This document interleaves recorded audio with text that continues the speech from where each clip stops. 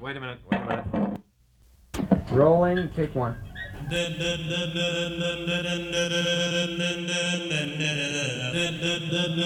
it going to be all right?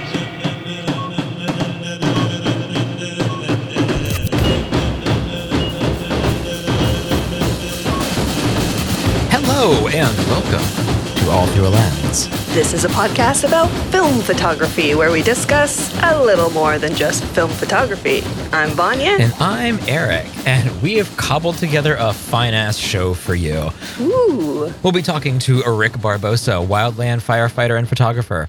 We'll also connect a few of our past stories while telling you about Francis Benjamin Johnston's Hampton album.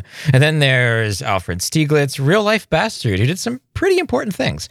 And we've got the answering machine, a zine review, and well, we'll see what else we've got. But first, Vanya. Yes. How the hell are you? That's supposed to be my line. I'm supposed to ask you. How about you go first this time? Because my life is boring right now. Your life is not boring right now. I know your life is not boring. Tell us about Eastern Washington. I will not be talking about Eastern Washington today. Oh my God. Probably. Okay. We'll see about that. Yeah. So I do want to talk about what I shot in Eastern Washington.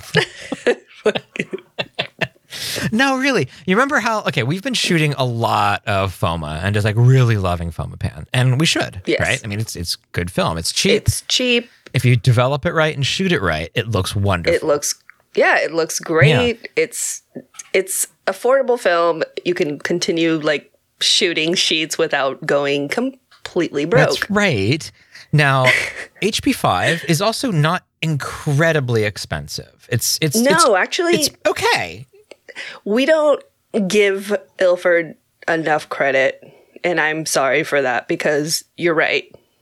HP5 is a fairly affordable price, and it's great, trusty film. Everybody loves it. It's HP5 is a fucking workhorse. Yes, it is. So it's also a film like FP4 that I absolutely cannot get to look good. I don't like it. I like other people's photos with it, but I rarely like mine. So I decided to kind of just throw caution to the wind and push HP5 to 1600. Now, a lot of people do this, and so that's not a very revolutionary thing. There's nothing revolutionary about this at all. It's fucking film. And so I push it to 1600 and I develop an HC110, which is also not incredibly crazy. But what I've been doing, because I'm shooting in the sun, so I can't shoot really at 1600, I've been taking an ND filter, like a really thick ND filter, like an ND64, which is, I think, 6 stops, and sometimes an ND1000, which is 10 stops, and that tamps it all down so that it's hard to see through. It's hard to see through the lens, so sometimes I have to take off the filter and then put it back on before I shoot. But I've been getting some really dark and mysterious and moody and just dark photos. I think they're dark. Really? And I have been loving it. I'm getting grain, but not as much as I've seen when other people push HP5, because sometimes it really grains out. And maybe they're using a different developer, though I don't think so. But I'm really liking it. What it allows me to do, let's explain ND filters real quick. They are filters that... Neutral density. They're neutral density filters, and what they do is they think of them as sunglasses, I guess. They make everything darker. Yeah, kind of like a polarizer filter, but really, really dark filter. They can be really dark. Sometimes they can knock a stop off or 3 stops. Or if you have really fast film and maybe not such a fast camera, you can actually shoot it very slow compared to 1,000th of a second at f/16. Exactly. That gets boring after a while. That's our 32, f/32 at 1,000th of a second. That you can kind of play around a little bit. You can open up your aperture and make things look a little bit more interesting. And that's what I've been doing. I've been opening up, and this is usually on the RB67, which is the best medium format camera ever made. I sent you a picture of me with my Mamiya RB67 today. I saw that. It's like where we got married. Who, you and me? Me and my RB67. Okay. I was like, did we? I don't remember that. But I mean, hey, anything's possible. So that's what I've been doing. Also, I've been watching a lot of Facts of Life. That's so weird. Is it weird? It is. Why is it weird? It is. I don't know. It's just, I mean, okay, I'm not going to lie. I started Golden Girls and I had decided that I was going to go through the entire, all the seasons. Wow. First season of Golden Girls is weird, isn't it? Yeah, it is. It's fucking, and I'm still there. Oh, really? 'Cause I'm like, okay, I can't binge with this show. I can't do it. And I just don't have time. So when I can, and I have enough attention to pay, like to the screen, then I will turn the TV on. But yeah, I don't know. Facts of Life was, sorry, but I was a lot younger than you are. You're not when that show much was younger. on. Let's not be crazy here. I was hyperactive and crazy, and it was just one of those shows that was like, oh god, this one's so boring. It was not boring. When you are a 10-year-old Vanya with ADHD, like undiagnosed ADHD, and training as a gymnast 4 hours a day, 6 days a week, the time you get to actually like look at the TV, you want to see fun stuff. Okay, fair enough. Facts of Life was not that. So yeah, I got the DVD box set. I just bought it. And so I'm really, really just having a fun time with it. Now, first season of Facts of Life is fucking weird, though young Molly Ringwald is in it. That's kind of cool. Yeah. There are cameras involved in it, like film cameras. I mean, it's the only cameras they had, but Tootie is a budding photographer. In one episode of the first season and, one weird episode of the second season, she's a photographer. And I think that's kind of cool. One of the episodes, Mrs. Garrett even takes a picture with the camera because Tootie's teaching her how to use a camera for some reason, but she makes a big, like the biggest print, like an 11 by 17 print. Wow. And talks about being in the dark room, and it's just neat how that was really part of, this is a sitcom. They're not going to talk about things that people don't really understand. People had some working knowledge of how the dark room worked back in, this was 79 when that first season came out. And that's kind of cool. Marley School has a dark room, right, and they have a photography program, and it's not. And I told you just recently, it's not digital; it's all film, which is amazing. It is amazing. I don't know how it survived. I don't know, but I'm glad it did. Did it survive, or did they bring it back? I think it survived. Really? Honestly. Wow. Yeah. Amazing. Yeah. This whole time, it got me wondering what other sitcoms featured photography. And, it's something I'm going to keep an eye out for. I do know that Different Strokes did it as well. Now, Facts of Life was a spinoff of Different Strokes. But I know that Willis on Different Strokes was into photography pretty regularly. Like, he had a dark room set up in his bedroom. Nice. Yeah. So we may do an episode. Like a movie night, but a sitcom night. Yeah. I like that because it's way shorter, like for my attention span. Perfect. Love it. It is. So we might end up doing that. He's going to make me watch Facts of Life. I just have this feeling. It'll probably be Different Strokes, which is such a weird fucking show. So, okay, that's what's going on in my life. Pushing HP5 and watching Facts of Life. How about your life? What is going on that's so boring? I'm doing something kind of interesting with HP5 as well at this moment. I started pre-soaking about, I don't know, like an hour ago, and I just remembered that I was pre-soaking and that I was supposed to develop. So I guess after we record, I will finish developing. Yeah, I guess it's still there. It should be. I don't think water can fully dissolve it away. Yeah. Good luck with it, though. Let me know how it turns out. Well, thank you. Thank you very much. You're welcome. Besides that, a lot of things have been going on in my life. It's kind of a shit show, to be honest. I'm not going to get into like everything, but I just have a lot of stuff on my plate, and I've had to take a couple steps back from the podcast and give you free reign. So there's going to be a lot of Eric on here. Well, sorry. Yeah, no, it's fine. I hope you like it. It's good, and it's awesome because he's like kind of pulling my weight, and I just kind of wanted to publicly say thank you because I love this podcast. I love what we do, and I just appreciate the support that you have been giving me while I go to school. I really, really, really do appreciate it a lot. It's kind of big deal for me to do this. So thank you. I want to make a joke here, but I can't think of one. So thank you. I know. I'm getting teary. Yeah, it's so. a little, I love this podcast. And, you know, it's been touch and go, I think, a little bit. And that's really kind of worried me because I you know, this podcast is, you have school, you have Marley, you have like 47 dogs or something like that. And I don't. A business. Yeah, I don't. I have a regular job that I work basically 40 hours a week, and I travel on the weekends for fun. But the rest of my life is pretty much this podcast, and I'm okay with it. I mean, not okay with it. I like that. I love this podcast. I love doing it. And Facts of Life. Those are the two things that are in my life right now. So these are the facts. These are the facts of my life. The thought of losing it or having to put it on hold, or, you know, just having to change something major fucking terrifies me. You know, I mean, eventually this podcast will stop, you know, like everything does. But I don't think we're ready yet. Oh God, I'm nowhere near ready for that. I wouldn't know what to do. I have got a lot of books to go through. Yeah, I'm like, how about you guys? Are you guys ready? Maybe they're ready. Well, I mean, they have it easy. They can just stop listening. True. Please don't stop listening. Yeah. So I mean, I've been up to some things. I hit some roadblocks. The first test I failed. This is the an EMT test. Yeah. So it was like the just like the first EMS like services, whatever. The tests are meant for you to fail. I think that's kind of what I've decided. Okay. And you take it online with a proctor.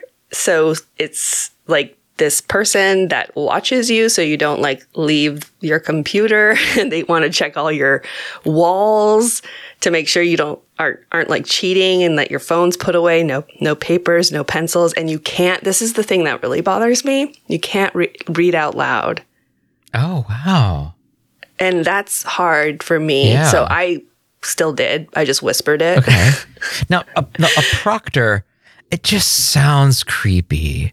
Yeah, doesn't Yeah, it? it felt like that. Yeah, like, oh, what's your job? Oh, I'm a proctor. And you're just like, oh, Yeah. the fuck is wrong with you?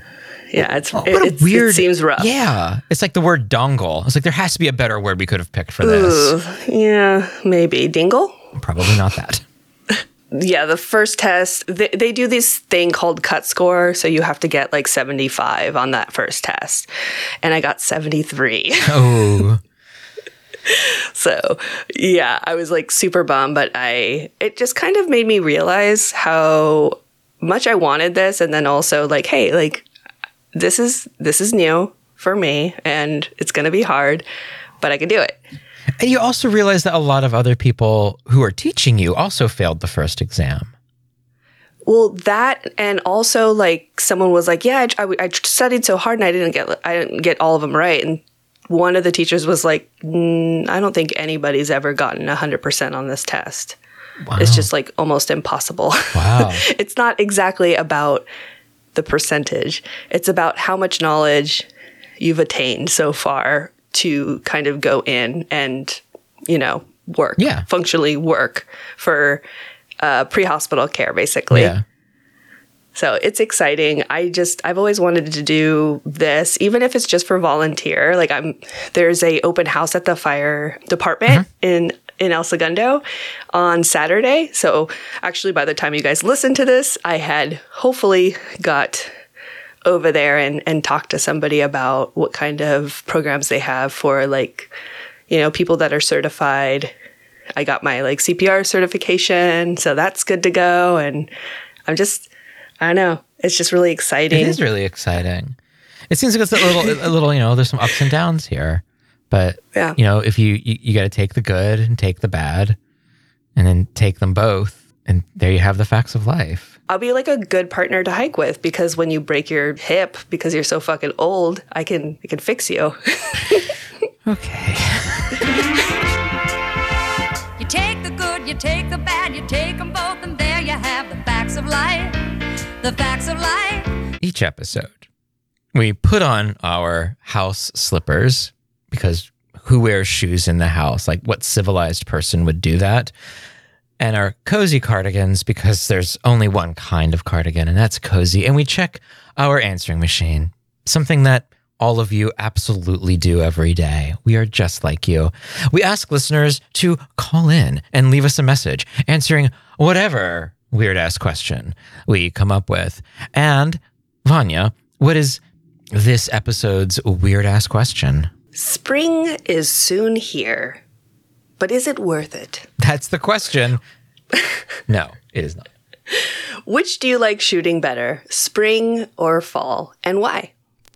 So we had a bunch of people. Well, actually, I'm sure our listeners, some of them anyway, would remember that I forgot to tell everybody to call in. And so I usually post it on social media, and because of that, nobody called in. So yeah, this morning, right? I know, it was this afternoon. I was like, holy fuck, I have to do this. So I quick did it. And pretty much we had a couple of people call in based on the last episode.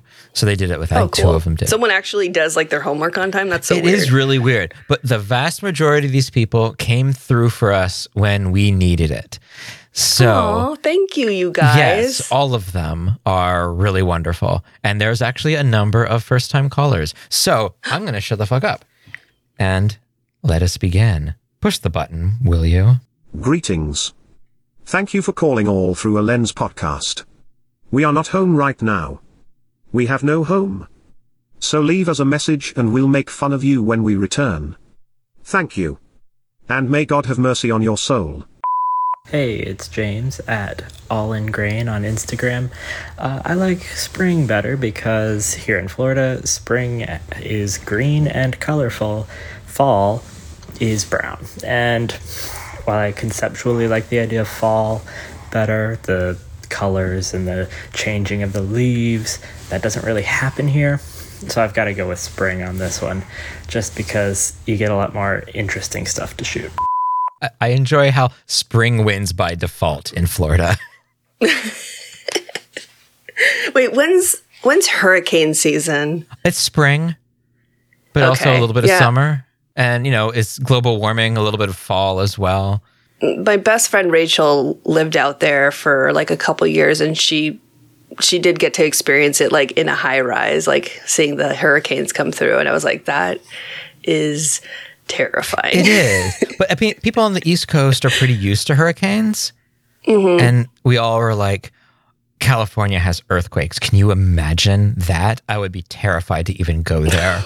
Just the ground moving. Okay. People in Kansas are all like pretty cool with tornadoes. So it's just all relative, I think. In Washington, I don't know, everything's pretty cool here. Rain. Yeah, rain, I guess. There is a huge... You guys are just pissing rain constantly. Yeah, there is a huge earthquake that's expected that will level Seattle. Yeah. But, it could come at any moment. Yep. So we're pretty cool with it. This is where Gen X started. So we're pretty okay with this. So I live out on the California coast at the moment, where springtime is fleeting and unreal in its beauty. So, of course, that's really wonderful. But for me, actually, I'm going to have to say that I prefer shooting in the fall and even the late fall. There is something about that particular quality of weak winter light that I just love so much, and I look forward to it coming around every year. I actually think that the shorter days and the lower angle of the sun are a wonderful time to get out and take pictures. I'm not surprised. You're not about which part? Well, he's resides in California, and he of course, spring is gorgeous and beautiful. It is windy if you're by the coast, but yeah, fall rocks.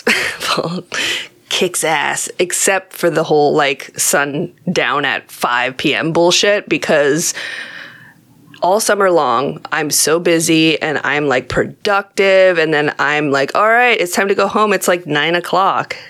And then in the winter, somehow at 5 o'clock, I'm like, I think it's time for bed. Hi, this is Indignant Desert Birds on the Instagram. I prefer shooting in the spring. From a technical standpoint, I prefer the longer days, or the days that are getting longer, rather than the days that are getting shorter in the fall. And then from a mindset perspective, despite the crush of end of academic year obligations and projects that have to get wound up that are unrelated to photography. I do like the budding possibilities of summertime projects in the spring, and that by the time fall rolls around, I've got a tremendous amount of fatigue after all of the summer projects are winding up, and everything feels just more frantic and desperate to finish before winter comes on. Printing is a completely other matter, but for actually taking photographs, spring is the choice for me. It's kind of like how you used to do it too, where it was like spring, summer, where you're shooting. So you have long days, you can photograph all day long, and then during the winter you were mostly like developing. That was a lot of it. I don't do that too much anymore, I guess. But I mean, I'm looking back on like several years ago, I would shoot in the spring, say from March or maybe even April through August, which would be the July trip, and I'd get home and then I wouldn't shoot. Maybe a few rolls, maybe a few like very, very short day trips in autumn. And then that was it. I had such travel fatigue, and that's what it was from summer. And that's like the problems you want to have, right? But I would be on the road for a month and I'd get home and I was just like, I don't want to see a camera. I don't want to see a road. I just want to stay here and not do anything. I've pretty well conquered that. I think 2 years in a row now, I've shot all the way through winter. And 2 years in a row, I haven't done anything. Sorry, I haven't stopped shooting right after my trip. You know, maybe I'll take a few weeks off, but I still get out there. And that's big for me. It does mean that I'm using a lot more film, though.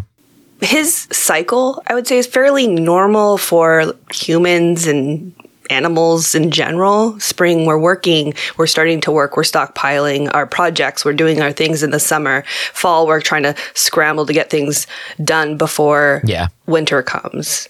So it is a very like natural cycle of it really is. Of the year. It really is. And I do enjoy spring with the anticipation of the summer projects and the summer travels and like really planning for it. Yeah. And then, you know, it's May already. And I'm just like, what the fuck? I know. I try to convince Eric to drive up to Canada with me. Just a May tradition. I found the sickest 1975 Winnebago Brave, and it was like 70s wallpaper, shag carpet. Oh, you guys. It was like just pristine time capsule. Okay. And it was in Canada, and which presented a whole slew of problems. Yeah. I was like, so what? We'll fly up. We'll drive it down. Big deal. Does it drive? I don't know. We'll figure it out. I'm for adventure, but maybe not all kinds of adventure. Jake at Just to Post Jake on Instagram. I'm a public school teacher, and spring is so hectic. In fact, my last photo, I think, was posted in mid-February, just because I have been so busy, and I think I've only shot like half a roll since then. So for me, fall is actually better to shoot because kids are coming back, everybody's easing into going back to school, and I just have more like personal time to be able to go out and shoot. Whereas in spring is testing season, and it's just utter chaos until the end of school. You can hear the fatigue in that poor man's voice. And I just want to say, Jake, thank you for your service. You have the hardest and one of the most thankless jobs out there, and I completely 100% respect you for that. I used to live in a college town, and everybody kind of kept to an academic schedule because it was a college town. You know, the summers were very dead and kind of lazy, and then things really picked up in the fall, but in a fun way. And then by spring, we were all just like, oh my God, will summer please get here? I get it. It was interesting living that way. Yeah. I like that. I would love to have a school schedule. I mean, we kind of do with the podcast. Well, that's what I was trying. I mean, yeah. I mean, we do have that with the podcast. Yeah, I've been trying to push that as much as possible. I mean, we've literally based our schedule on esteemed universities such as Phoenix University. Yale. Well, Yale is a little, yeah. It's with a J. Yeah. Hi, this is Jeff Pittman on Instagram. I have to say springtime shooting's fantastic in Southern California when everything's just coming alive. Flowers, everything, nature, it looks wonderful. Hey, I've only recently discovered your podcast, and so I'm now doing double time and getting caught up on all the old episodes, and I'm learning so much. So thank you for what you do. I really enjoy it. Take care. Bye. Oh, that one was sweet. It is. When people will say those things, I usually edit them out because it just Why? it seems a little weird to like patting ourselves on the back. But I think today we kind of need that. I think so. Yeah. So, Jeff, thank you so much. Don't go too fast, because we're on episode 62 of our main, so yeah, we'll be around. We'll be around for a little bit. But thank you. And yes, spring. So that means there are 3 springs and 2 falls so far. Spring's in the lead. So let's see where we are with the next one.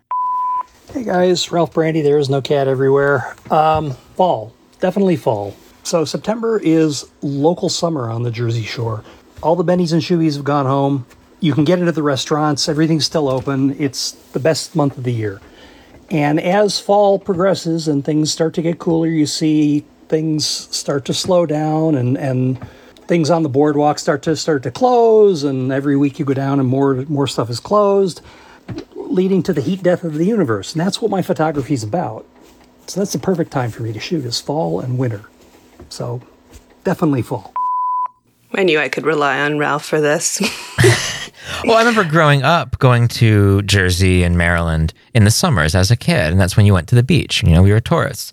But as an adult, as a young adult, like just turning 18, 19, realizing that, oh, no, fall is the best time to go to the beach. It just makes sense. Things are closing, like you said, and there's just a lack of the throngs of a certain kind of people there. Oh, God, yeah. Yeah. It's insane at the beach. I take the summers usually off unless I'm somewhere far away. I do not like sitting in the sand with thousands of people. I'm just not into it. Also, I am kind of paranoid. So I see these kids like swimming into riptides and stuff, and I'm always like paranoid and watching out for everybody, even though that's not even my job. I still feel like it's everybody's job. So it gets wild and crazy, and there's fights and drunk people, and people are jumping off the pier, and people are drowning. And people are trashing the place, and that's the part that bothers me the most, because the weekend will have, and it happens all year long, but definitely in the summer, like we'll have a volleyball tournament or something happening at the beach. And then Monday morning when everybody's going to work and I go to check the waves and walk down there with my surfboard, there's just trash everywhere, just piles of trash all over the place. And it's so sad. And so, yeah, fall, I got you. I'm the same. I live here. This is like my local spot. And my favorite time of the year is when everybody's in school and everybody's at work. And it's still like 80 degrees outside and it's October. Yeah, well, California. So that is 3 for spring, 3 for fall, and we have one more for oh my gosh, tiebreaker. It's a tiebreaker. Oh my gosh. And he knows what it is. I don't, which is not fair, but it's okay. Let's do this. And this call made my fucking day. Hello, my name is Ellen Rummel. I would say I am more of a fan of spring photography. The last couple of years, I was living in Eastern Washington, and I'm a big fan of taking pictures of really colorful things, and Eastern Washington does not have a very colorful landscape, but in the spring, it's incredible because you basically just get transported into like that Windows 95 desktop where it's got the green rolling hills and the Palouse and all of the wildflowers. Palouse Falls straight up looks like Iceland. It's crazy. But yeah, definitely spring in Washington overall is incredible, but Eastern Washington in the spring is very special. I just found the female version of Eric. Yeah, I mean, I don't even have to talk about Eastern Washington at this point. Amazing. That is so rad. And I have seen some of your just recent trips. Yeah. You've been photographing a lot just on your stories to show how green and beautiful it's been. It's so amazing. Oh, it was so wonderfully green this past weekend when it was raining there. And I don't know. It was, I don't think I ever had like a rainy day there before.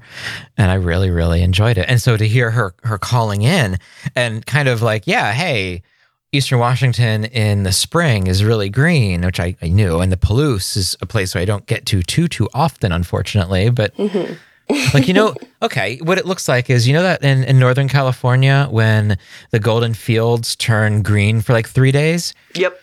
Literally just 3 days. Yeah. That's the Palouse for about 4 or 5 months. Oh, that's amazing. Yeah, maybe a little less, maybe 3 months. But wonderful. And then it's just golden wheat. Yeah, it's so pretty. We have a lot of those. Yeah. I remember as a kid, I'd always feel sad for the cows. Okay. Like, why are they eating the dry stuff? Like, don't they eat like green grass? I don't know. California kid, whatever. Yeah. Okay.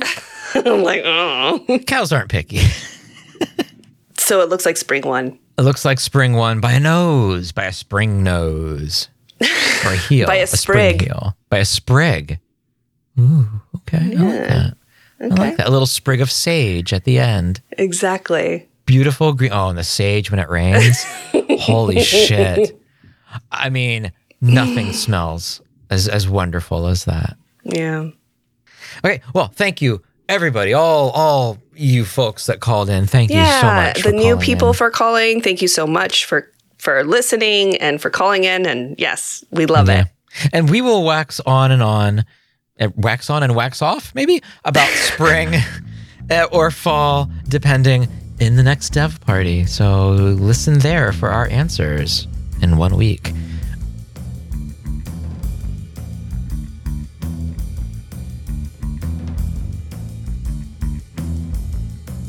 We've mentioned Alfred Stieglitz a couple of times during the Imogen Cunningham episodes, and we'll be mentioning him again later in this episode. We don't have a huge desire to do a deep dive on the cantankerous fellow, but he probably deserves a bit of a backstory. Yes. Well, the most important thing you have to know about Mr. Stieglitz is that in a time when photography was seen mostly as a way to document stuff, he saw it as art. And it was a huge fuck you if you didn't agree with him. He was really militant about it. I mean, he wasn't like throwing Molotov cocktails at classicists or anything like that, but he probably looked up how to make it just in case he went that route. Oh, goodness. So Stieglitz got his start in 1884, around the age of 20. His parents were wealthy through his father's hard work, of course, and he got an allowance. And Ooh. Not. I got an allowance as a kid. It was like $4 a week. I know. I kind of feel bad saying it's an allowance because it just like seems wrong. So $1,200 a month in 1884, which would be basically around $33,000 a month now. Kind of excessive. Yes. Kind of excessive. But I will say he's done some really amazing things. Let's keep going. Let's with talk this more. chunk of folding money, just a little bit of petty cash. Stieglitz bought himself an 8x10 camera and learned photography while traveling all over Europe. 3 years later, he was writing, his philosophy is art manifestos. Yes. Stieglitz's father purchased a photography studio for him in New York, likely so his son would be on a different continent from him. Yeah, it's very understandable. It's not quite understandable why his dad had to kick in the money for that. But, we didn't do a deep dive on him, so maybe there is some juicy tidbits that we are missing. I think that they favored the other son, and he was an artist. So they favored the other son. Mm-hmm. What did the other son get then? If like the unfavored son gets like a photo studio bought for him in New York and $33,000 a month, what did the other son get? I don't know, but I would take that role as my God. The second favorite, even the third. We tease Alfred Stieglitz a little bit. Not really teasing, but he actually did some good stuff here and there. For instance, with his photography studio, he paid his workers incredibly high salaries, which probably drove the studio out of business. He also became a sort of celebrity in the New York photography scene. He merged two existing photo clubs into the Camera Club and became their vice president after being offered and refusing the presidency. Humble guy.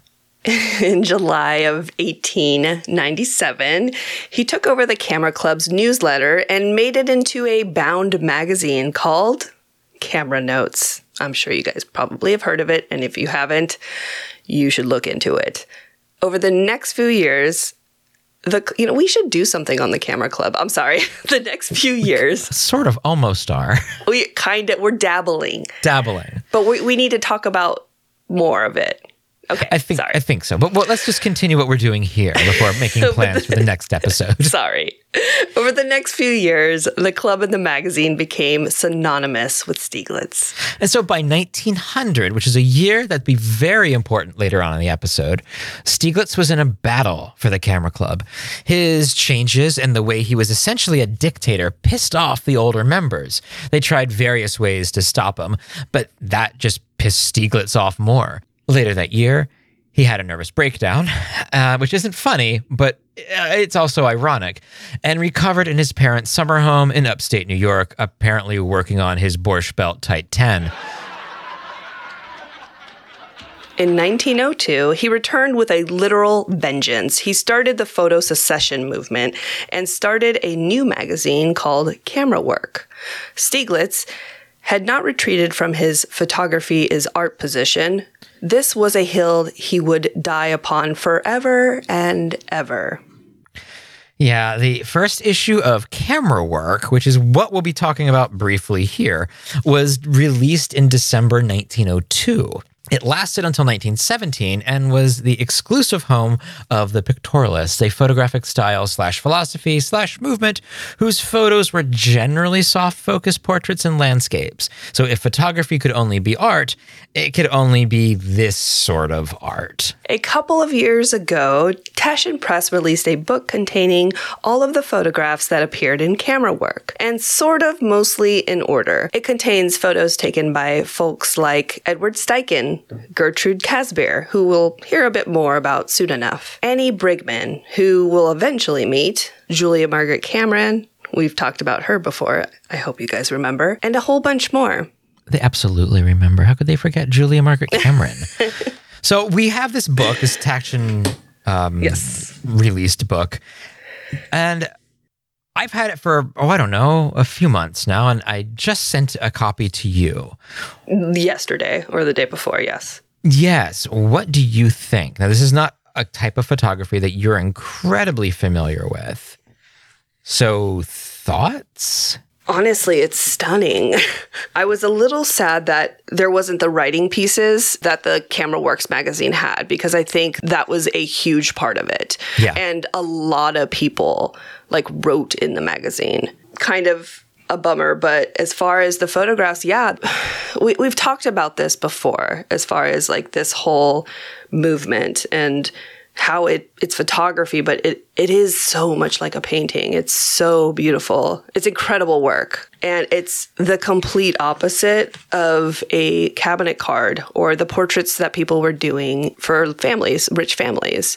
This is completely different. We often compare digital photography to film photography and kind of come up with a conclusion they're kind of two different hobbies in a way. Same with, taking 35 millimeter photos and large format. They're the same thing in a lot of ways, but they're also kind of two different things. Yeah. And I think that's a comparison here, whereas doing studio work with a cabinet card, which is pretty basic photography, pretty normal photography.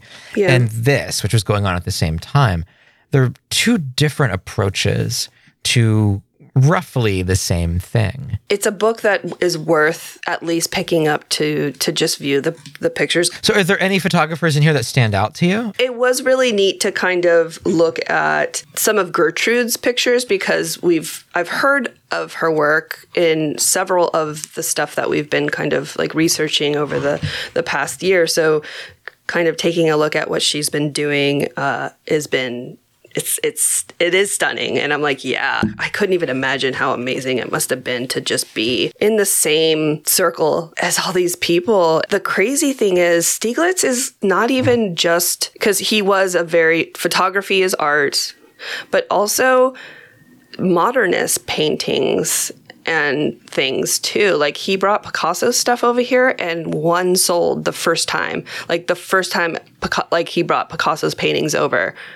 It's kind of incredible. And so I actually started to deep dive and I wanted to learn more about him, and mostly because I was bratty about it because he seems kind of like an asshole. What we heard from Imogen Cunningham was that he was intimidating her, like purposely intimidating her. And, we had to talk about this guy today, and you were like, why are we talking about him? He's such an asshole. Yeah. And he did some important things. He did a lot of important things, and it sucks that he was an asshole, but I think it's important that we do give credit where credit is deserved. And he did a lot for photography, and he was passionate about it, and he was a street photographer. And there's just so much about his life that's so interesting. I mean, he was married to Georgia O'Keeffe. Like, what the hell? Like, who the fuck is married to Georgia O'Keeffe? Exactly. So I do really think it is nice to kind of have a little small, short segment about him. But I think at some point we'll probably have to maybe dive a little bit deeper on him. And that's kind of my take. This book makes me excited to really just look into the inspiration of all these photographers over the last 150 years. These are the works that inspired the photographers in the 20th and 21st century. Well, these are the works that inspired Imogen Cunningham. Yeah. This is really like a prequel to the Imogen Cunningham piece, because she saw this. When she was working at Curtis's gallery, she got copies of, I believe it was Camera Works. It may have been Camera Notes, but she got copies of one or the other. And she was like, oh, holy shit. This is what I'm doing already. And here's, I can do more things with this. And that's produced some of her early work, which is my favorite of hers. I'm really cool. So I like Imogen Cunningham's early stuff. Oh gosh. So I would recommend people get this book. Yes, get the book. And then also, I've been watching this old documentary on YouTube that someone recorded on there. It's the kind of, you're at your school's end, your teacher is kind of fed up and just has had it with you and decided it's going to be a movie, and it's probably going to be with a boring person that you don't really care about. And this is it. Except that I'm actually interested in it now. The documentary has a real teacher wheeling in the VCR and TV feel to it. Oh my God, it does. It so does. It's on that cart. So we'll put a link to that. You can impress your film photography friends. You can, mention your work is so much like Alvin Langdon Coburn, just slay. I know that Clarence White gets a lot of talk about him, and he should. Mm-hmm. His work, I think out of any of them, stands out. Mm-hmm. And so if I had to pick a favorite, which I'm really, really bad at picking favorites, but I would have to pick Clarence White's. And Vanya, in all of her maturity, is showing me a photo of a butt. And so we will leave you with that. If for no other reasons to buy this book, it has butts in it. It's not. It's boobs. It's even better. Gosh, okay. It's such a beautiful picture.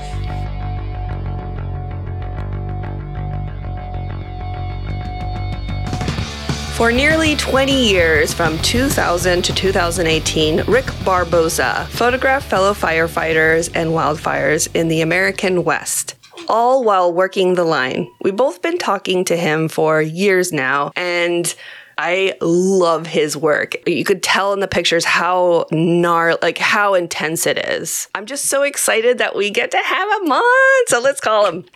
Let's give him a call.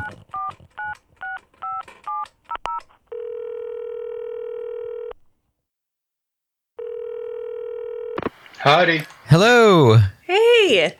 Hey, kids. Hey. So, Rick, thank you a bunch for joining us today. We really appreciate it. Awesome. Thank you. Well, we often ask people about their histories with photography and cameras and all of that, and we're more than welcome to get into that. But we would like to know a bit of your history with firefighting to begin. My firefighting started back in the year 2000.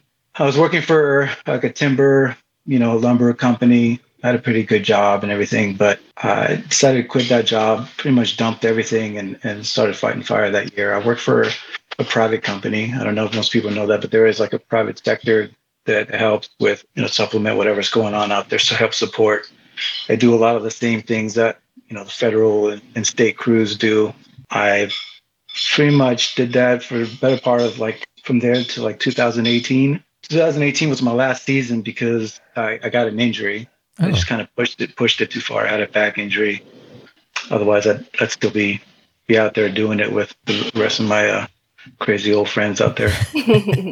How did you incorporate photography into it? Because, it must be pretty brutal to carry a pack and be out there for several days or weeks at a time. Well, back then, they used to encourage guys to take like a disposable camera or point and shoot cameras out there with you. So you can, it would be like, they'd give you this list of things, they'd say, bring all these socks and all this underwear and all this, all the essentials that you needed. Oh yeah, and by the way, bring a disposable camera because you're gonna want to, go home with a few shots of this stuff.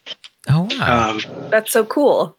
It is. I did take some disposables back then, and then I just got some point and shoots because they're available out back then. This is all before digital or anything really took off, and I used that for like a couple of seasons. There was in 2001. I ran into this guy who had like a Vivitar SLR. It was a pretty crappy camera. And he was having some trouble with it, with the shutter was getting stuck and everything. So I was like, hey, let me look at that. And there was nothing I could do about it. It was just a piece of crap. But I saw him later and he showed me the photos and I was just looking at the photos. I'm thinking, I could do better than that. Not to be cocky about it, but I was just like, all I could think was like, oh, I would have tried to do this with the shot or whatever. I used point and shoots up until 2002. It was really handy. It was real quick because you can just frame it and go. One of the big problems when you're out there is everything is logistical out there. You're trying to, as far as trying to be mobile and be able to carry out your job and do everything you need to do without, having to think or worry about anything else. Anything you carry with you has to be just fit in there and not be in the way as well. Yeah. So point and shoots make sense. The only problem is you're dealing with all these changing conditions, not just with fire and whatever, but you're working from day into night, from morning, early dark in the morning till dark at night, and you're going under canopy and you're in the desert and you're all these different kind of places and different conditions. Point and shoots can only do so much. Around 2002, started working out of Eastern Oregon. And we started with these national Type 2 IA crew, these initial attack crews. Basically, they were kind of resourced out to different forests so they can send them out to anywhere in the country to wherever they're needed. Mm-hmm. And I was working out of Pendleton, and I went into this trading post sort of place. It was like a little pawn shop or whatever. And I saw this guy, Nikon F. Oh, wow. Nice. I'm like, oh, so pretty. Yeah. This very one. It had a longer lens. It had a cheap Vivitar lens on it. And I was like, okay, that one's mine. Not just taking that. I'm gonna start doing this for real. I had used SLRs before. I learned on a Pentax K1000 when I was 13 or 14 years old. Nice. Wow, nice. Same here. It doesn't get any simpler than that. I hadn't really thought about using the SLR since mid-90s when I used just a regular, say it was a Nikon N50 or something like that. It was just kind of, but it wasn't this, this was this thing felt like a brick. It felt like it belonged out there with me on. Of course, I had a strap to my side and it was heavy. Mm-hmm. And I was digging lines with this thing. I figured out ways to deal with it, swing it around and hit me on the back of the head. This thing still work. Yeah. This thing did not die at all, along with I just used those and I used, and a couple of years later I got a FE Nikon FE2 and that was a little lighter and easier to carry around with me out there. how did you keep a balance between the two? Like, obviously you were working all day long. You would take breaks. Was it something that would stop you in your tracks to take a picture, or was it during breaks? Like, how did you take time and actually feel inspired with being exhausted and all that? When I started doing it, I just had, a notebook, and I was trying to write all this stuff down. Mm-hmm. Really, writing was the main thing I really cared about. That's really what I wanted to do. I was pretty overwhelmed with the experience. It was a lot of fun. I couldn't believe my luck. I was like young and dumb enough to say that I would do it for free. It was just there's so many things going on and happening throughout the day. So I would, at the end of the day, after finish eating and right before I bed down, I'd sit there cross-legged and by my sleeping bag or whatever and just try to write. But I would end up falling asleep. And I'd wake up cross-legged. That's kind of how I figured out that, taking photos was just an easier way to do that. I can look at any photo that I've taken of anybody in any place, and I can tell you quite a story. Mm-hmm. I found that it's like, photos became sort of a shorthand. It's a big job. There's a lot of there's a big task ahead of you. You're trying to get it done, and you're usually trying to work against time, and you got all kinds of logistical and strategic concerns or whatever. Plus, you're also looking out for each other. It's kind of a crazy, hectic environment. With the point shoots, it was easy. Just pull it out, take the photo, and go. Mm-hmm. The trick became just like looking at those photos later and going like, this did not capture a thing. This looks totally dark. The flash went off. Whatever. Mm-hmm. With the Nikon F, it was tough. I couldn't. I got a bunch of good shots, but it was so bulky and tough to carry around that it was quite a task. Plus, it kept falling down and it kept hitting me all over the place. So the FE, when I got the FE2, all of that changed. It was discreet. No one was paying attention. That was the other thing too. It's like when I had this big, Nikon, every time I bring it up, guys would stop and look at it, pose or whatever. And I made a habit of telling them, like, if you stop and pose, I'm just going to walk away. So, because I wanted to capture them working. I wanted to capture them in their environment and all this stuff. Mm-hmm. They got used to it. And after a while, they just ignored me. And that was awesome. When I had the FE2, it was totally different. But, even though it wasn't like a point and shoot, it felt like, I could operate it as quickly as a point and shoot. I had a good working light meter, unlike my Nikon F. And I could just raise it up, take the photo, keep working. I learned to like clip the camera strapped to me. I would just clip carabiner it to to my belt loop, and it wouldn't go anywhere. I didn't even think of that. That's so smart. Of course, you don't want to be spending too much time, with the camera to your face or whatever. So learning how to be able to kind of just bring it up to your face, take the photo, put it back down, and get back to work. Yeah, that became a skill that I didn't think I was going to have to develop out there, much less carrying other lenses and carrying film and all this stuff, with all my other gear. You're sacrificing space in your pack. You're not bringing tons of luggage, I'm assuming. No, you're bringing whatever food you've got and mostly a lot of water. You kind of at least 4 to 5 liters of water in here. Or what has been your most dangerous experience with shooting and fire? Like, do you have shots that you look at and remember, like, that was probably one of the scariest moments? Yeah, if it was really dangerous, if it was like a really hairy situation, like the last thing I was thinking is about shooting a lot of times.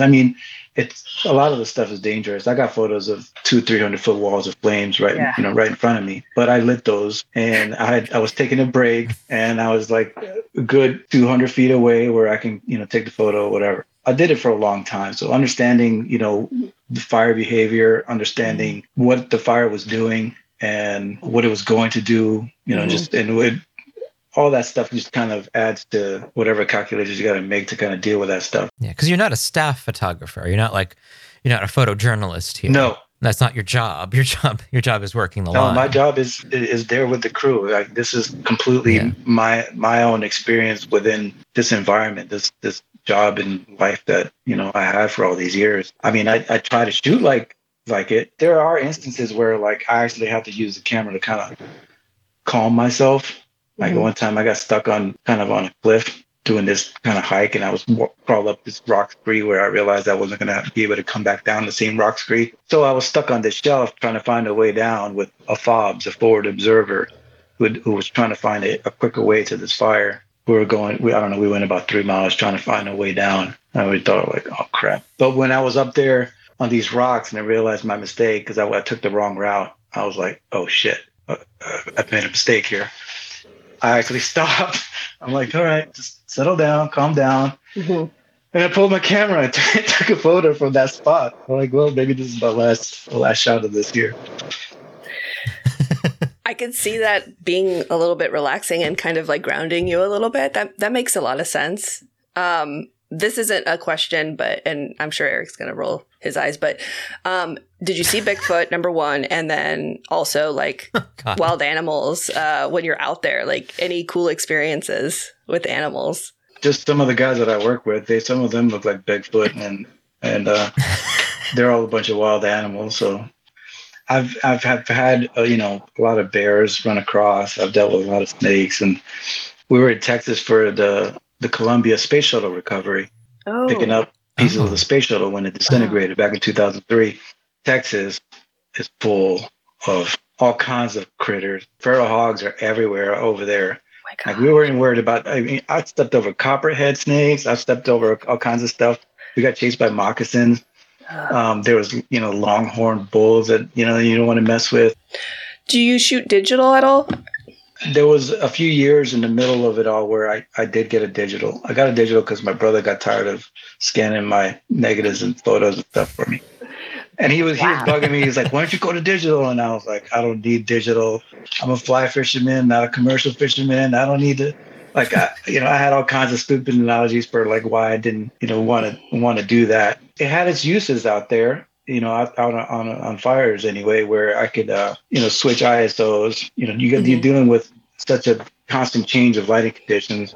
I don't know how many shots that I've missed because I had, a 200 speed roll of film, and it's like here, it's really dark and beautiful, but I can't really do anything about it. I only have one camera and maybe 2 lenses at the most. Plus, I only have like 5 rolls of film, 6 rolls of film per, week or 2, whatever.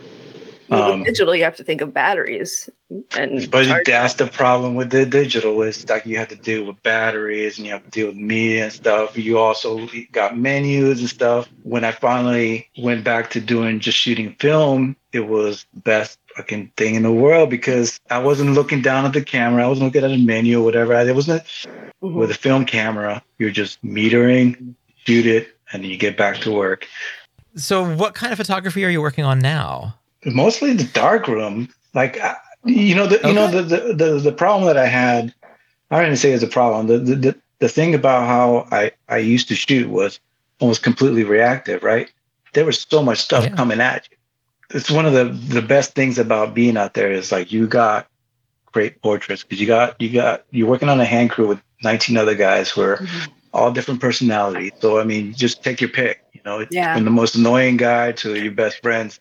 Like they're all characters, and it doesn't really matter. And when at the end of the day, everybody's filthy, everybody's tired, whatever, but you all finished it out and did it together. No one got hurt and all this stuff.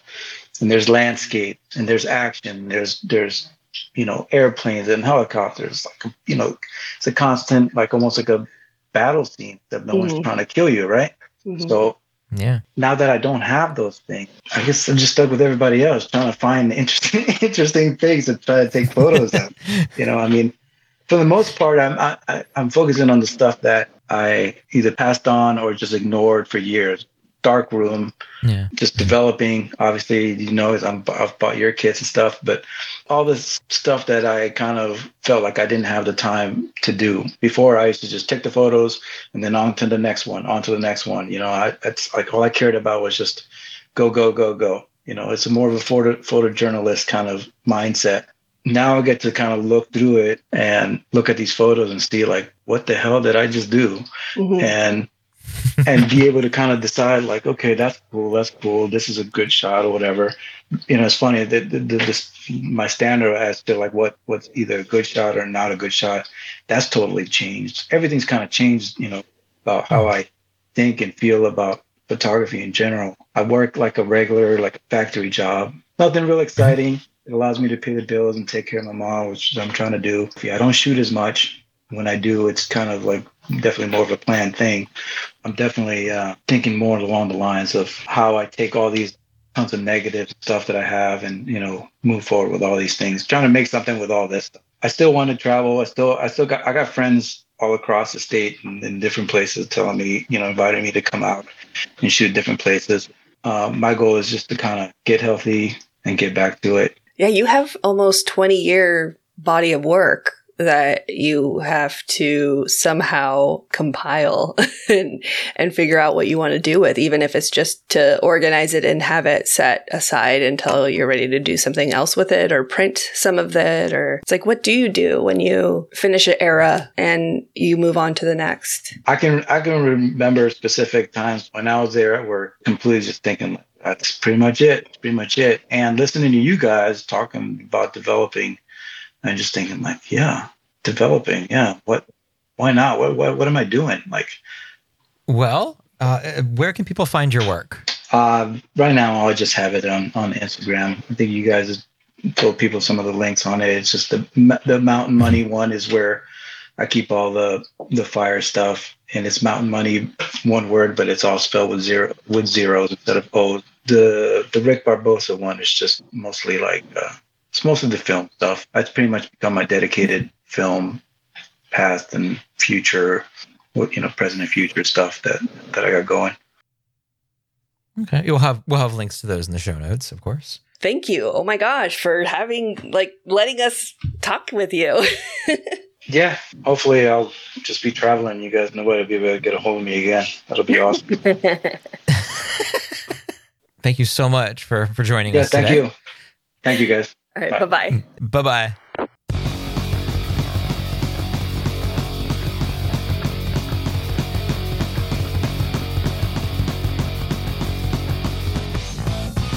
One of our favorite things about history is connections. When people and events connect to other people and events that we've already talked about, it makes the enormous world of the past a little smaller and a little easier to understand. Today we're going to connect slivers of several of our past stories, all while telling you a new one. Frances Benjamin Johnston had been on our radar for quite some time when a friend of the show, Jaya Bott, sent Eric a 1966 edition of her Hampton album. It sent us on a sleuthy photographic caper with twists and turns and taught us once more that sexual and racial politics in America are incredibly nuanced and complex. And with that, let's learn a bit about Frances Benjamin Johnston and her Hampton album. Death often struck families in the mid-1800s. Having a child was a risk that even the most wealthy families might not escape. Frances was an only child of a mother who gave birth to 4 children. All but Frances died before the age of 2. There was a daughter before Frances and a son and a daughter after, none of whom lived longer than a year or 2. The brother died before he can even be named. Frances's parents, though living in Grafton, West Virginia, were connected. Before she was 10, the family moved to Washington, D.C. and mixed freely with social elites. Her father worked on the Treasury Department, and her mother was a journalist and feminist who penned scathing takedowns of male politicians. The family was wealthy enough to place Frances in a boarding school and could even allow her to study art in Paris. There, she was heavily influenced by the classics. Among young women of her generation, she was highly privileged, taking courses in astronomy and geography, chemistry, and philosophy. By the age of 21, Frances had returned to the United States. She became a free spirit art teacher and made illustrations for various magazines. By the end of the 1880s, she took up an interest in photography. Now, due to her family's connections, she received her first camera from George Eastman and was trained in the darkroom by Thomas Smiley of the Smithsonian. Drawing on her connections once again, she was given a job by the Eastman Company to act as a sort of agent, basically as customer support, seeing to the development of film and to the repair of broken cameras. On the side, she followed her mother's footsteps, becoming a free agent, selling her articles and photographs to various magazines, the most prominent being the Demarest Family Magazine, a pro-feminist monthly. Frances's contributions, like her article about Mammoth Cave, mostly concerned travel.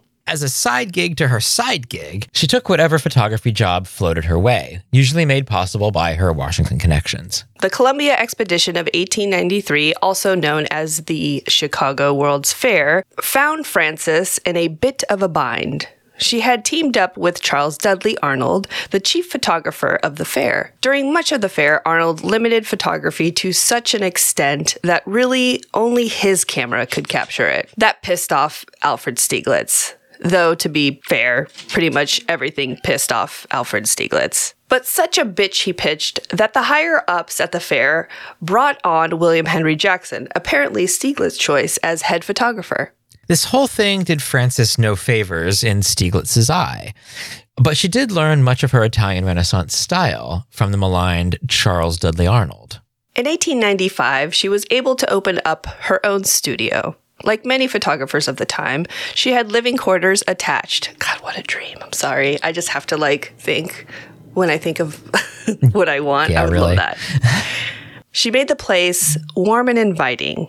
There was a 12 by 14 skylight, and the place would be filled with natural light in the daytime. By night, she would roll up the rugs, drag the furniture to the side, and throw grand parties. Over the next few years, Frances focused mostly on portraits. Though there was a movement towards soft focus impressionistic styles, Frances maintained her traditional classical form. Her subjects were shown as dignified. There was a strange perfection to her work. Around the opening of her studio, she became more involved in the photography scene as a whole. She was the first woman admitted into the Capitol Camera Club and was appointed to be part of the jury of the Philadelphia Photographic Society expedition, along with Gertrude Kasbier. Her style caught the eye of Alfred Stieglitz, the co-founder of the photosecession movement.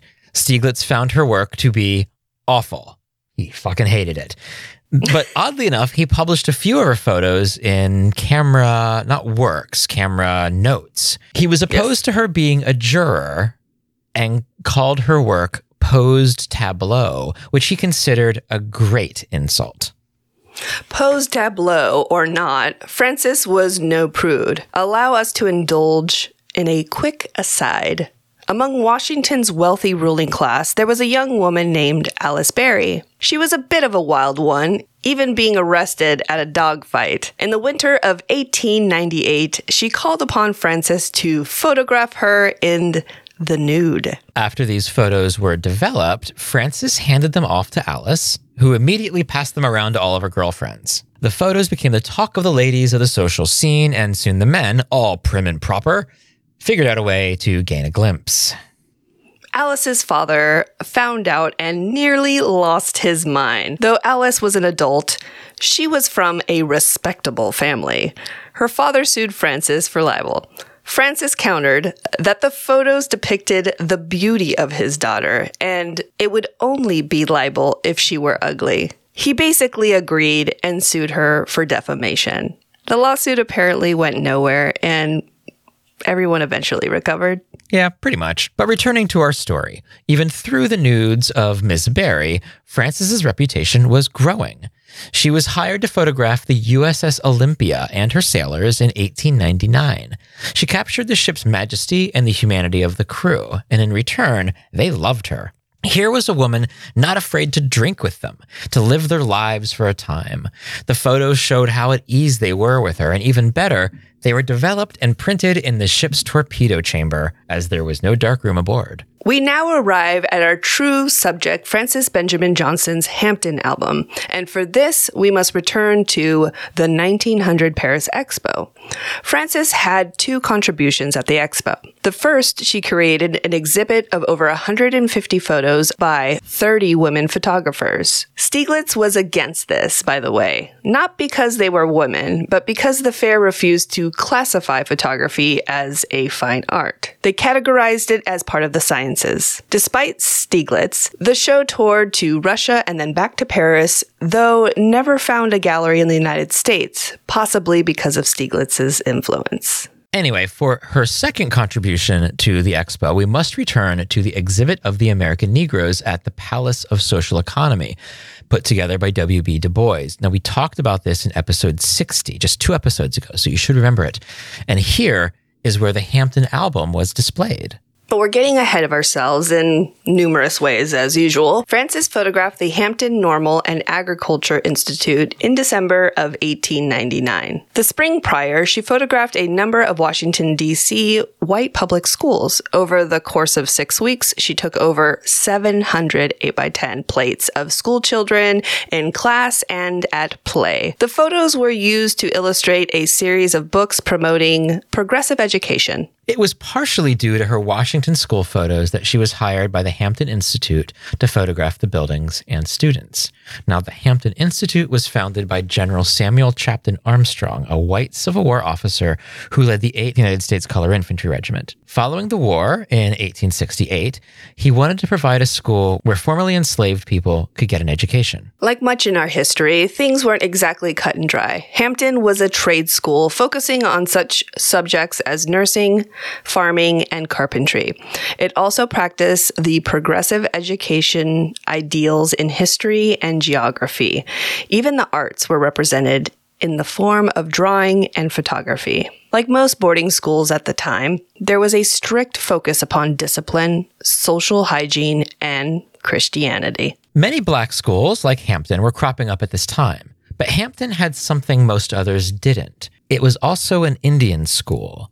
Now, Indian schools in the United States and Canada are often seen as a brutal part of the Western genocide against the indigenous tribes of North America. And Hampton was that, to be sure, though in a more refined and subtle way, especially compared to like the Catholic-run schools in Canada and the other schools like Carlisle in Pennsylvania. By the time Frances visited the school, Hampton was embroiled in a debate taking place within the black community. On one side was Hampton alum Booker T. Washington, who favored the Hampton's method. On the other hand was W.E.B. Du Bois, who saw the Hampton method as too limited. He argued that Hampton practically accepts the alleged inferiority of Negro races, as the school didn't touch upon the idea of civic equality or the right to vote. Du Bois would eventually win out. That would take decades. Despite the debate, by 1899, Hampton was using Du Bois' textbook, The Philadelphia Negro, and Booker T. Washington's The Future of the American Negro, two books that would be deemed as too radical even by today's standards, especially in regards to the racist laws recently passed in both Georgia and Florida. And despite their progressive education, the students were segregated in most aspects of life. Though in the classroom, male and female students, both black and Indian, shared the same space. They were assigned very separate living quarters, with the Native American students living in a dormitory named the Wigwam. The teachers, on the other hand, were almost all white. This, despite Hampton being what was known then as a normal school, a teacher's school. But then, racial ideas at the time were much more complex than we remember. In the eyes of most of American society, Native Americans were capable of progress and thus encouraged to take up farming. Despite that, Native Americans were almost always depicted in their traditional and highly generic Wild West roles. They were glorified as an ideal and seen as racially superior to black people. Meanwhile, black students were seen as more easily assimilated into white society than the Indians, albeit as a servant or laborer. Native Americans were seen as historically more noble than the enslaved blacks. In other words, whites saw Indians as more white than black. And it was into this weird amalgamation of tradition and culture that entered Frances Benjamin Johnson. She was hired by the school's headmaster, Reverend Hollis Burke Frizzell, likely for a number of reasons. First, she was not, like many people of the time, overtly racist. She would photograph white and black people in identical ways. At the time, many photographed black people as racial caricatures or to exploit them for some political end. Native Americans as well. Second, she was just a damn good photographer, and that was precisely what was needed. Hampton planned to use these photos as part of their fundraising, so it just made sense to hire a good photographer. But in other ways, likely unseen by Reverend Frizzell, Frances was a good choice, even with all the societal constraints of the late Victorian era against her. She had been able to succeed as a professional photographer. She did this through connection, to be sure, but she also surrounded herself with other independent women. On top of that was her empathy. Frances was keen to throw off social convention. While she identified as a woman and was very likely a lesbian, she often played with gender stereotypes in her own self-portraits, posing in a man in at least 2 of her better-known photos. In one, she wore a mustache while posed next to a bicycle, and in another, she smoked a cigarette and held a beer stein while exposing her petticoats. Frances Benjamin Johnston spent a month and a half at Hampton Institution during December and January of 1899 and 1900. She was accompanied by her mother, who worked as her assistant. Across 6 weeks, she exposed 150 8x10 plates and made at least 3 prints of each, and a set of duplicate negatives. In addition to her work, she also oversaw the Hampton Camera Club in the darkroom and had a show of her own work for the entire school. She also displayed the work of Stieglitz, Gertrude Casimir, and others. During the major shooting days, Hampton canceled classes so that Frances would have full control of the setting, especially in the classroom. As the student-run magazine The Southern Workman wrote at the time, the month of December was unusual for the constant charm and beauty of its warm golden days, Indian summer having lingered considerably beyond its usual limits. This fine weather was exceedingly favorable for the making of photographs, to which everything else in the school's program was subservient for the time being. Alfred Stieglitz's decade-old critique of Johnston's pose tableau was on full display. While the finish photos bear some resemblance of catching students in the act of learning, they are absolutely 100% clearly staged. Each student frozen for the entire exposure. There is no blur, no motion, just deliberate balance and order. We'll have a bunch of photos on, our website and in the show notes if your podcast reader can read those. But if you look at those photos, they're kind of divided into a few different categories, which we will get into. But the ones we want to talk about right now, there's a one of the students pouring milk into jugs. And it's such a weird thing to freeze in time because you can't freeze pouring. So nothing's actually being poured. They're just miming the pouring of milk. Is that right? Basically. It's very like Charlie and the Chocolate Factory, Oompa Loompas. You know what was weird is I thought that myself when I saw them. And I don't know what it is. I can't tell you what's Oompa Loompa like about them. And it's sort of maybe problematic to even say that. But there's something... It's the uniform, I think. It's the uniform, and also it's how staged it is, and that's so obviously staged. And another one, there's 6 students, I guess, repairing stairs. And it's one of the more famous photos from it. It was on the cover of the 1966 edition of the Hampton album that Jaya Bhatt gave me. If you're a homeowner and you hired someone to do your stairs, there's no way you're going to have 6 people show up to do your stairs. But these guys were definitely getting it done on that day for sure. Well, they were definitely doing something. I mean, there's one kid putting in what are they called? The rungs? Yes. Or the posts or whatever? He's measuring right now to make a hole for it. Okay. That's what it looks like. And there's another kid like hammering a nail into a wall for some reason. Yeah. And another one maybe drilling into the stairs. It's hard to tell. I know. Like, what are you doing? Whatever's happening here shouldn't have been happening here. And unfortunately, it wasn't happening here. It's all staged. And so you picked out another picture.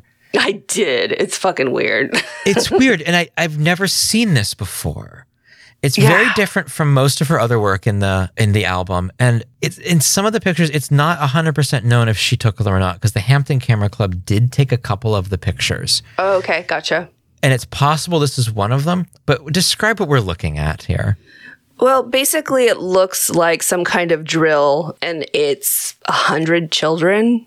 Yeah, young children. Young, like very young age, all standing at attention. And there's this one kid in the front with a big giant American flag. I see maybe 2 or 3 adults in the back, but it is just, I don't know. When I saw it, I was like, oh my gosh, this is stunning. Well, they're saluting it using like a Sieg Heil salute. I guess I didn't really notice that. Okay, that's what I know. I didn't really like see it that way, but okay, now that I look at it, now I'm like feel really bad that I said it was stunning. I don't know if they're saluting it or pointing to the flag. They could be pointing to the flag, but their hands are, I mean, it looks like Sieg Heil, which obviously predates Nazi Germany by, several decades. So it has nothing to do with that whatsoever. But it is an odd photo where we bring something of the more modern times back into it. The devastation that we've been hearing over the past couple years about schools like this, it is a hard photo to look at. But these are people's children. Yeah. And we have to make sure that we remember that. Francis's work overall fell somewhere between journalism and art, and perhaps it was propaganda. The Hampton Institute and a little bit later W.E.B. Du Bois certainly used her photos as such. Though the work was commissioned and some critics insist that Johnston's mark or personality was lost in the photos, that Italian Renaissance style that she had, it shone through. They are perhaps more than anything else painterly, but exude a commercial sense. She was hired to sell the school to white donors. They are not sentimental or touching, but they're filled with a humanity, though probably an overly virtuous one. Such a thing as candid Victorian photos shot on location was not really a thing, apart from maybe like the photojournalistic Civil War photos. But here was Francis doing just that. There was no way to escape the white gaze in Johnston's photos. She was white and she was gazing, but that's precisely what she was hired to do. To be more honest, that's precisely why she was hired. Though her subjects, Black and Indian students, lived separate lives, drastically different from their white counterparts, Johnston's lens captured more similarities than differences. Both her Hampton photos and the photos she took the spring before of Washington school students were shot with the same camera, same lens, with her same eye and compositional style. The differences in the end are up to the viewer. Here were Black and Native American students learning just as the white students, the same books, the same courses, same mathematics. And yet, even viewers in 1900 understood that the students of color, though every bit as educated as the white students, were learning within drastically unequal possibilities. The white schools were preparing their students for modernity. The students of color were prepared for the labor force, for farming, and, to be fair, teaching. While W.E.B. Du Bois wanted Black students to embrace their Blackness and even use it to facilitate their gains, the Hampton Institute, in an egalitarian way, was at once imagining a world without color, while preparing their students of color for what whites viewed as lower-class lives. But these differences, for the most part, could not be seen in the photographs. Some critics have even asserted that Johnston's Hampton Institute work is simply uninterpretable because of this. In other words, racial and class structures are mind-boggling complex, and photos capturing this are not to be taken or viewed within a vacuum. Johnston's visit was summarized by the school magazine, The Southern Workman. These pictures constitute a pretty complete pictorial representation of the various activities of the school, and the making of them was the chief event in the early part of December. The initial purpose of the photos that were soon to become the Hampton album was fundraising for the Hampton Institute. In that, they were a huge success. Over the next 3 years, the Institute's income through endowments increased by an order of magnitude. The photos were used in pamphlets set out to Northern progressives and groups like the Quakers, and soon they were well known. How it wound up in W.E.B. Du Bois' Negro exhibit was almost preordained. Before even a single plate was exposed, Du Bois had called upon the Hampton Institute to submit something. They had decided then upon photographs. This was all explained in December 1899 issue of the school's magazine. The exhibit which Hampton will make at the Paris Exposition is now well underway. It will consist wholly of photographs, space allowed being too limited for any further display. These will be made by Miss Frances B. Johnston, an artist of high rank in Washington, D.C. There will be about 150 of them, grouped under the leading subjects in the school's courses of study, and mounted upon the folding leaves of a large cabinet. When the exhibit opened in the summer of 1900, that's exactly what the album was. Not an album at all, but a wall-mounted display that could be flipped through. You might remember from our W.E.B. Du Bois episode that the American Negro exhibit won a Grand Prix award.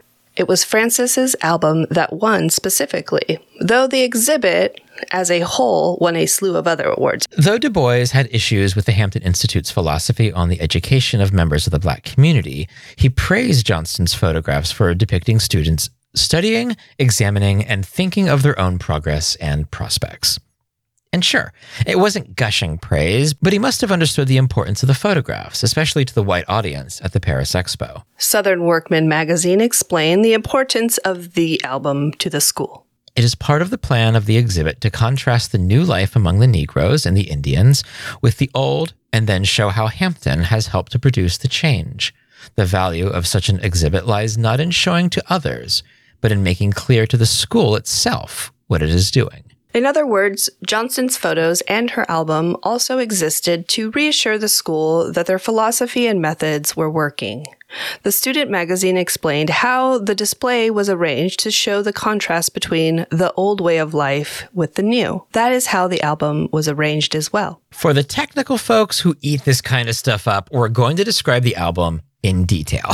Bound in leather, the Hampton album contained 159 platinum prints on 155 sheets of off-white and inexpensive 10x14 paper. Most of the prints were contact prints made from the original 8x10 glass plate negatives. A few which bled off the edge of the paper were contact prints made with 11x14 plates. While most of the photos were Johnston's, around a dozen were stock photos of prints of school staff. Each page is divided by a thin, transparent sheet with a very short caption handwritten upon it. When viewed, the print can be seen through the sheet, and the caption appears below the print. Frances herself did not provide the captions, though they might have been derived a bit from the notes she made at the time. As we said, the album was originally unbound. Some time after the Paris Expo, the Hampton Bookbinding Workshop bound them together in a single volume, likely using the same prints that were on display. The album itself begins with several pages of staff photographs and some shots of the campus.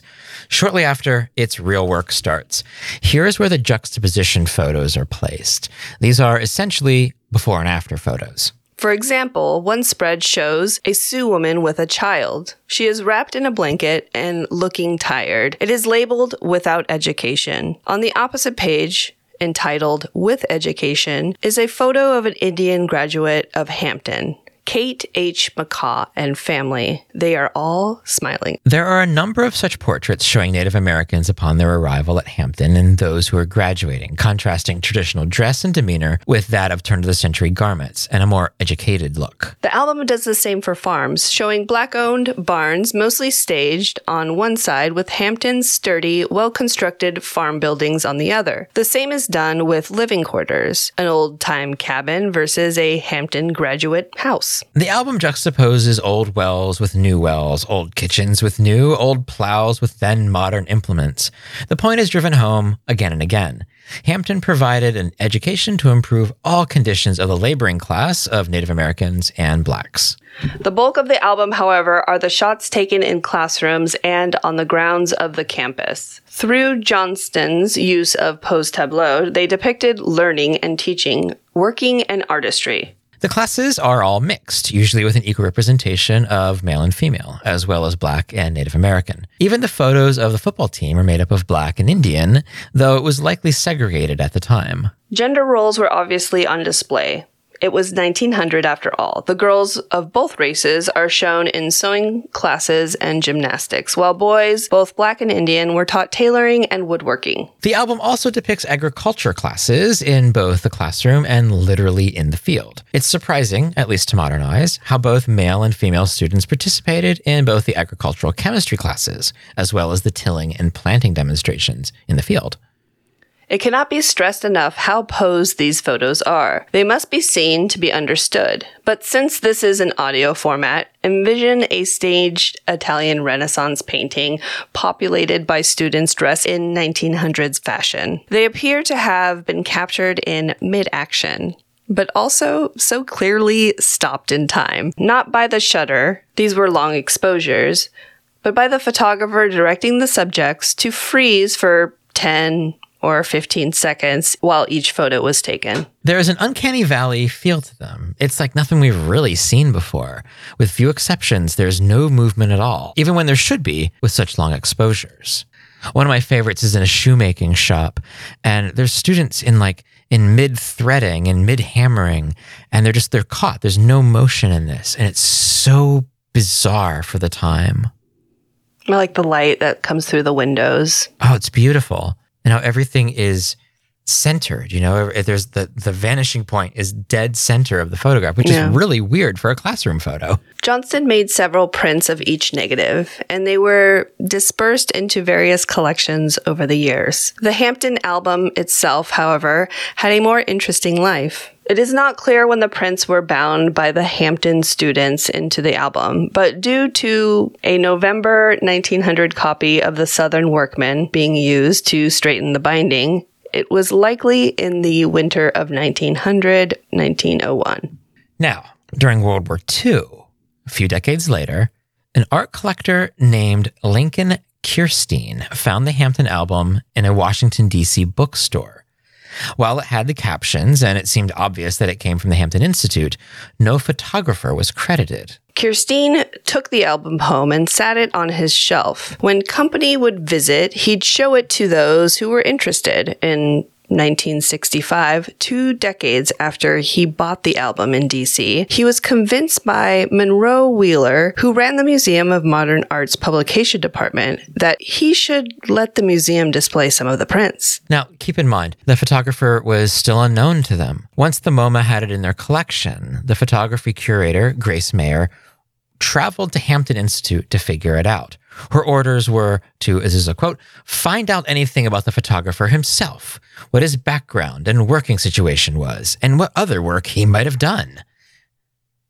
It was believed that a man from the Hampton Institute was the photographer. A week later came the response. She had conclusive evidence that they were taken by a well-known Washington woman photographer, Frances B. Johnston. They were, it seems, familiar with her work. And finally, everything kind of just clicked. So in 1966, the MoMA published the Hampton album, a small paperback, and I think it was in hardbound as well, containing 44 prints rearranged and weirdly juxtaposed when some of them had new and different captions. Now, this is a book that friend of the show, Jaya Bhatt, sent to me, and this is the one that started us on our journey. The museum itself also displayed 44 prints. The book and exhibit were received with mixed and conflicted reviews, with one writer explaining, "They radiate such innocence and good hope that they make me want to cry." This was the height of the civil rights movement, and much of the musings about the exhibit reflects that. There's skepticism and eye-rolling over this now ill-founded hope. Even in the 1960s, the photos seemed dated and misguided. Because of the MoMA's highly selective and abridged presentation, historians and critics from the 60s, even through the recent years, base their opinions of Johnston's work on an incomplete picture. The 1966 book, with only 40-some photos, leaves a viewer with an opinion of Johnston's work that can be completely flipped around when viewing the entire collection of 155. That entire collection was eventually released by the Museum of Modern Art in 2019. Apart from a collection in the Library of Congress, which is incomplete, even though it was donated by Johnston herself, this was the first time that all 155 photos were bound together since the Hampton album was found by Kirstein. The book, still in print, is absolutely essential and should be in your collection. After shooting the Hampton photos, Frances Benjamin Johnston was hired to photograph the Carlisle Indian School. Those photos are in stark contrast to her Hampton photos. They're dark and unhappy. And this isn't really the fault of the photographer, but of the school itself, which, to be fair, was in long decline. She was also invited by Booker T. Washington to photograph Tuskegee and was nearly lynched by the local whites for doing so. She returned to the school in 1906 to teach a darkroom course to the photography students. Later in the decade, she moved to New York and was soon joined by an old friend and photographer, Mattie Edwards Hewitt. They likely became a couple and went into business together. For 8 years, they ran the Johnston Hewitt Studio, photographing mostly city landscapes and architecture. They split up for unknown reasons in 1917, with Johnston being furious enough to scratch out Hewitt's name from newspaper articles. She kept the love letters, though. Neither took another partner for the rest of their lives. Johnston continued with her architecture photography before turning her eye towards the history of the American South. In a way, she became a sort of proto-FSA photographer, traveling through the South extensively until the rationing during World War II brought it to an end. Her final days saw her retire in New Orleans. Her death in 1952 at the age of 83 was hardly noticed, even the obituaries got the most basic of details wrong. Her legacy, however, is completely, and perhaps unfairly, wrapped up in the Hampton album. It is only in the last couple of decades that her name is mentioned with the other prominent photographers, as she regains the esteem and criticism she received in the late 1800s. Much about Frances Benjamin Johnston remains a mystery. From her intentions with the Hampton and Tuskegee photos to her love life, she left almost no clues. That was her business. What she did leave us to enjoy and experience were her photographs. And the Hampton album, finally complete and available once again, is an incredibly fitting way to begin our exploration of this peculiar photographer.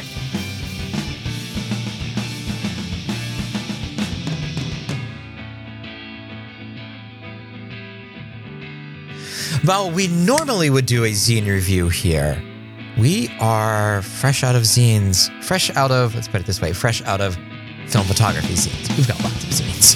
So we do not have a zine review, but we do have a plea. Now, we're not going to beg you for your zines, but if you have a zine, let us know, and we'll buy it from you. Yeah, you don't have to give it to us free. We can totally pay for it. Yes, we want to pay for your zines. We want to support you. So if you have a zine or know somebody who has a zine, let us know.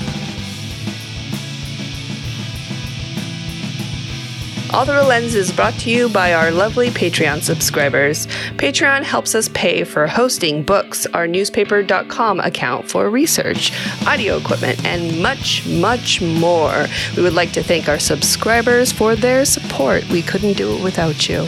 If you like bonus episodes, full-length interviews, and some extra nonsense, you can become a Patreon subscriber. We've got 3 different levels of support, with the cheapest being less than $1 an episode. So head over to patreon.com/allthroughlens for more information. Vanya, we are wrapping things up here. What's your next week look like, film, photographically speaking? Well, I've been pre-soaking that HP5 for the past couple hours now. It's been maybe 4 hours now? I think it's about 4 hours, yeah, which is a little peek behind the curtain of what's going on here on All Through a Lens. Well, we take breaks. Come on. Yes. It was break. It was brutal. It was this a rough episode one. was especially long, yeah. Could you tell? Do you have anything coming up this week or next? I don't know. That's not a bad thing. You are filled up with schooling and things like that. I've been desperately wanting to just get out of town. I just seem to not be able to. I'm too busy and it fucking sucks. I have purposely made my life a specific way so I could get into my car and get the fuck out of here if I need to. And I just can't. There's just no way I can do that right now. And it sucks. But I don't know. Maybe a little micro trip. I'm looking for I'm still looking for my 1970s/80s, avocado green, yellow, or ugly brown General Electric refrigerator, because the small, tiny mini fridge in here is too small for the amount of film I have, and I have leaked over into the main fridge, and there is a war in my house about it. I am taking precious space in the regular fridge, and people are not happy about that. I could just buy a new fridge, but you could do that. Can't do that because I want some funky looking, ugly old fridge because it sounds so much better. I have to make things very difficult. Here's hoping that happens for you. Thank you. You're welcome. What's your plans look like for this weekend besides editing? Editing is pretty much how I'm going to be spending the rest of my life. But after that, I will rise from the grave and hopefully do some camping this weekend. Wow. It'd be my first camp because it's just been fucking winter here forever. And it's May and it still has winter temperatures. So I'm hoping I can get out and do some camping, but we shall see. Thank you for listening to All Through a Lens. If you'd like to contact us, we're at allthroughalens.podcast on Instagram. By email, it's allthroughalens.podcast@gmail.com, and we're at All Through a Lens on Twitter, supposedly. Also, you can check out our show notes at allthrough.com. Vanya is at Surf Martian. And Eric is at conspiracy.of.cartographers. Sort of. Both on Instagram. And speaking of Instagram, make sure to hashtag your stuff, hashtag All Through a Lens Podcast to be featured. We do that 2, 3, maybe 4 times a week. Also, you can find our episodes on Spotify as well as on Stitcher, Apple Podcasts, Google Play, and wherever the hell else you find podcasts. Subscribe and leave us a review. Also, we have a new playlist up on Spotify, do we not? Finally. You can tell which songs are mine. I'm not sure about that, but go on. The music you're hearing now is from Last Regiment of Syncopated Drummers, which you can find at lastregiment.com. And thank you all so much for listening. We love you, and see you next week at Dev Party. Oh, Vanya. Yo? Do you think you'd like to go out and shoot, maybe? Fuck yeah, I would. Let's go. I'm gonna fucking cry. I can't do this. This is fucking awful. God damn, I could never get out of the fucking 1900s.